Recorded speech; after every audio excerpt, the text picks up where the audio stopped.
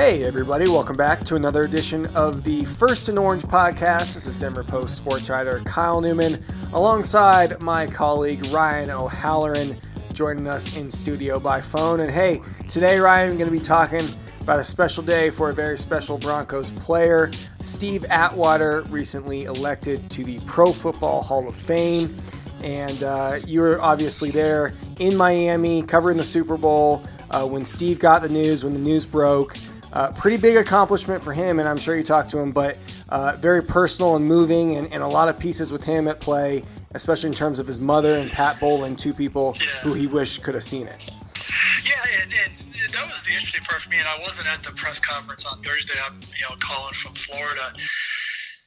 Saturday night, it was myself, Mark Kisla, and a couple other Denver area media people, and Steve was fired up. I mean, he was laughing, he was excited, it was full of adrenaline.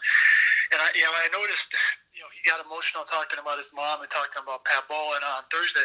It's almost like once he had a couple of days to put things in compartments and realize the gravity of his accomplishment and who may be in Canton, who won't be in Canton, who won't be obviously around to see it.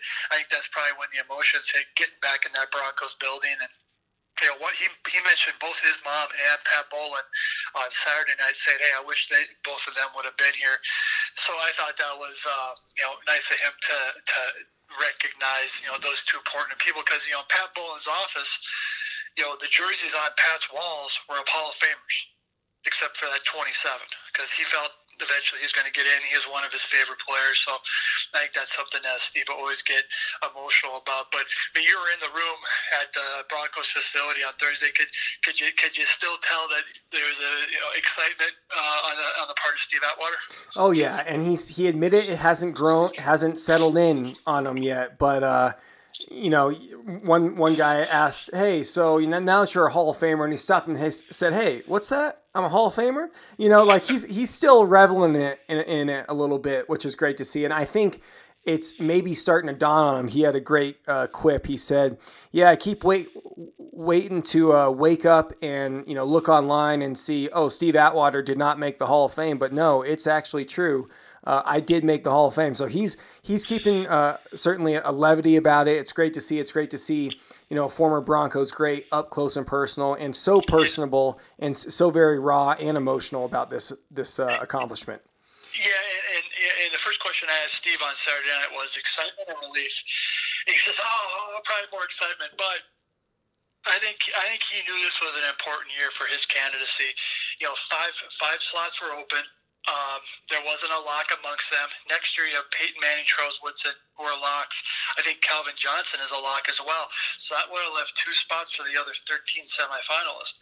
Your odds go down significantly. So, with Steve getting in this year, along with a second safety, Troy Polamalu, that shows you how important it was to be a part of the vote this year. And one thing Steve said on Saturday, and he also talked about it Thursday, was other Broncos who are probably deserving but not in the Hall of Fame.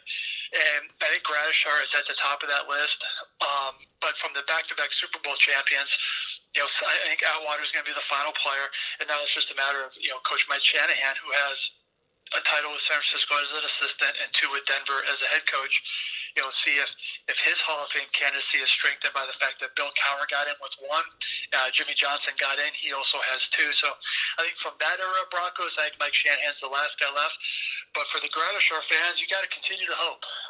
They'll have the seniors category starting next year again after the Centennial class. And, if you're Randy Gradishar, you got to hope that the case that was presented to the voters of the Centennial Committee, many of whom are in the regular Pro Football Hall of Fame meeting, that will resonate and that'll help his chances in the next couple of years.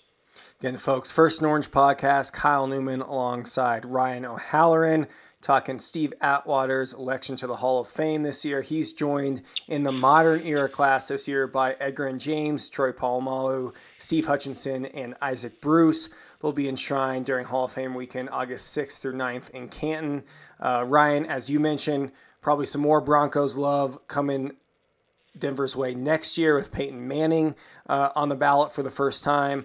But John Lynch and Tony Boselli, Boulder native, former Jags tackle, fallen just short this year. And Lynch, he's been a 7-time finalist. I imagine he's got to be getting pretty antsy himself. Yeah, and John Lynch is interesting.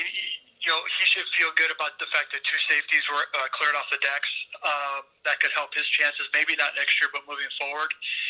And Tony Boselli, he was debated for longer than any of the other finalists on Saturday at that Hall of Fame meeting, 36 minutes. I talked to a couple voters after that meeting. They did not announce the results to the voting group. They did it at the NFL Honors, and I had a couple say, "Hey, I voted for Tony Boselli. It sounds like he's going to get in." So he didn't. Next year will be a tough one because there's just limited spots with those three first-timers. But I think Tony may have gained some momentum as well this year, and the stigma for Tony Boselli is the biggest one. He played a short career because of shoulder injuries, and they say, well, compare him to Terrell Davis.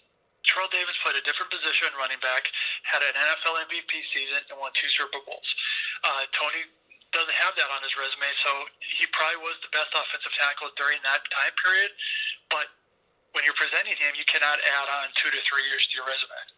Again, folks, First and Orange podcast, Ryan O'Halloran and Kyle Newman. Before we close the show, we'll be discussing here Pat Shurmur a little bit. He was officially introduced after being named the Broncos' 5th offensive coordinator in as many seasons a few weeks ago, and had some interesting things to say this a couple days ago in Dove Valley, Ryan. First and foremost, he's pumped up, obviously, about the building blocks he's inheriting, especially at the skill positions. Noah Fant, Phillip Lindsay, Courtland Sutton, and then Drew Lock, a guy the Giants passed on in last year's draft in favor of Daniel Jones, but Shurmur was quick to point out, hey, we were very, very high on Lock as well entering that draft. Yeah, and when I talked to Drew Lock last week after he got done with an autograph session in Miami, and I said, take me through that visit pre-draft to the Giants, and he said, says he had great meeting with Shurmur, great meetings with Mike Shula, who's now the quarterback coach in Denver. And he said, what it is this sort of set a foundation, is that when he ran into Shurmur at the Broncos facility last week, it wasn't a, who are you, say hello. There was a little bit of a relationship there. They're going to get to know each other a heck of a lot better over the next couple of months once the offseason program starts. But I think Shurmur's knowledge of Locke obviously helped. But here's what helped Pat Shurmur the most. He was experienced, and that was clearly what Vic Fangio was looking for. He was looking for an assistant coach with more than 1 year of play calling chops, and then who had a quarterback coach in line who was experienced and can also help coach the coaches.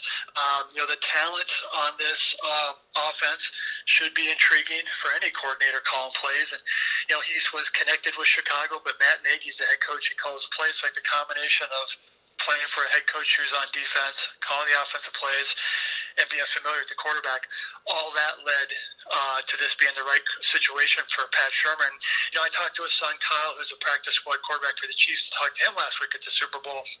And I said, hey, are you surprised that Vlad, didn't sit out? He's getting paid for a couple more years. He goes, no way. He goes, I knew he was going to get back into it. He's a football coach. This is what he does. He motivates players to get the best out of them. And he says he's going to be super excited to work with Drew Lock. So, you sort of add all these comments. Drew Lock should be fired up against this kind of coordinator. That said, I disagree with Vic Fangio saying that continuity is overrated. It's not overrated, especially at quarterback, and especially in offensive football. On defense, maybe you can change up a little bit more, but I do think this is going to be another transition for Courtland Sutton, Phillip Lindsay, Drew Lock, etc. The hope for the Broncos is they've been through so many of these, they're able to pick up the offense quicker. Again, folks, First and Orange podcast, Pat Shurmur coming to the Broncos, new offensive coordinator following 2 years with the Giants. This will be his 4th stop as an offensive coordinator in the NFL. Be sure to head to denverpost.com/Broncos for continued coverage of the offseason leading up through the combine and to the draft. Of course, Ryan and I will be all over that. Ryan, hey man, you enjoy your vacation, enjoy the folks out there in Florida. Don't work too hard, all right? I will not work hard, and what I won't be doing is cleaning snow off my car like I would be in Denver tonight. I'll be doing that tomorrow morning. Thanks for rubbing it in. I appreciate that, Ryan. All right, buddy. Folks, thanks for listening in to the First and Orange podcast. Remember, denverpost.com/Broncos. Until next time, take it easy.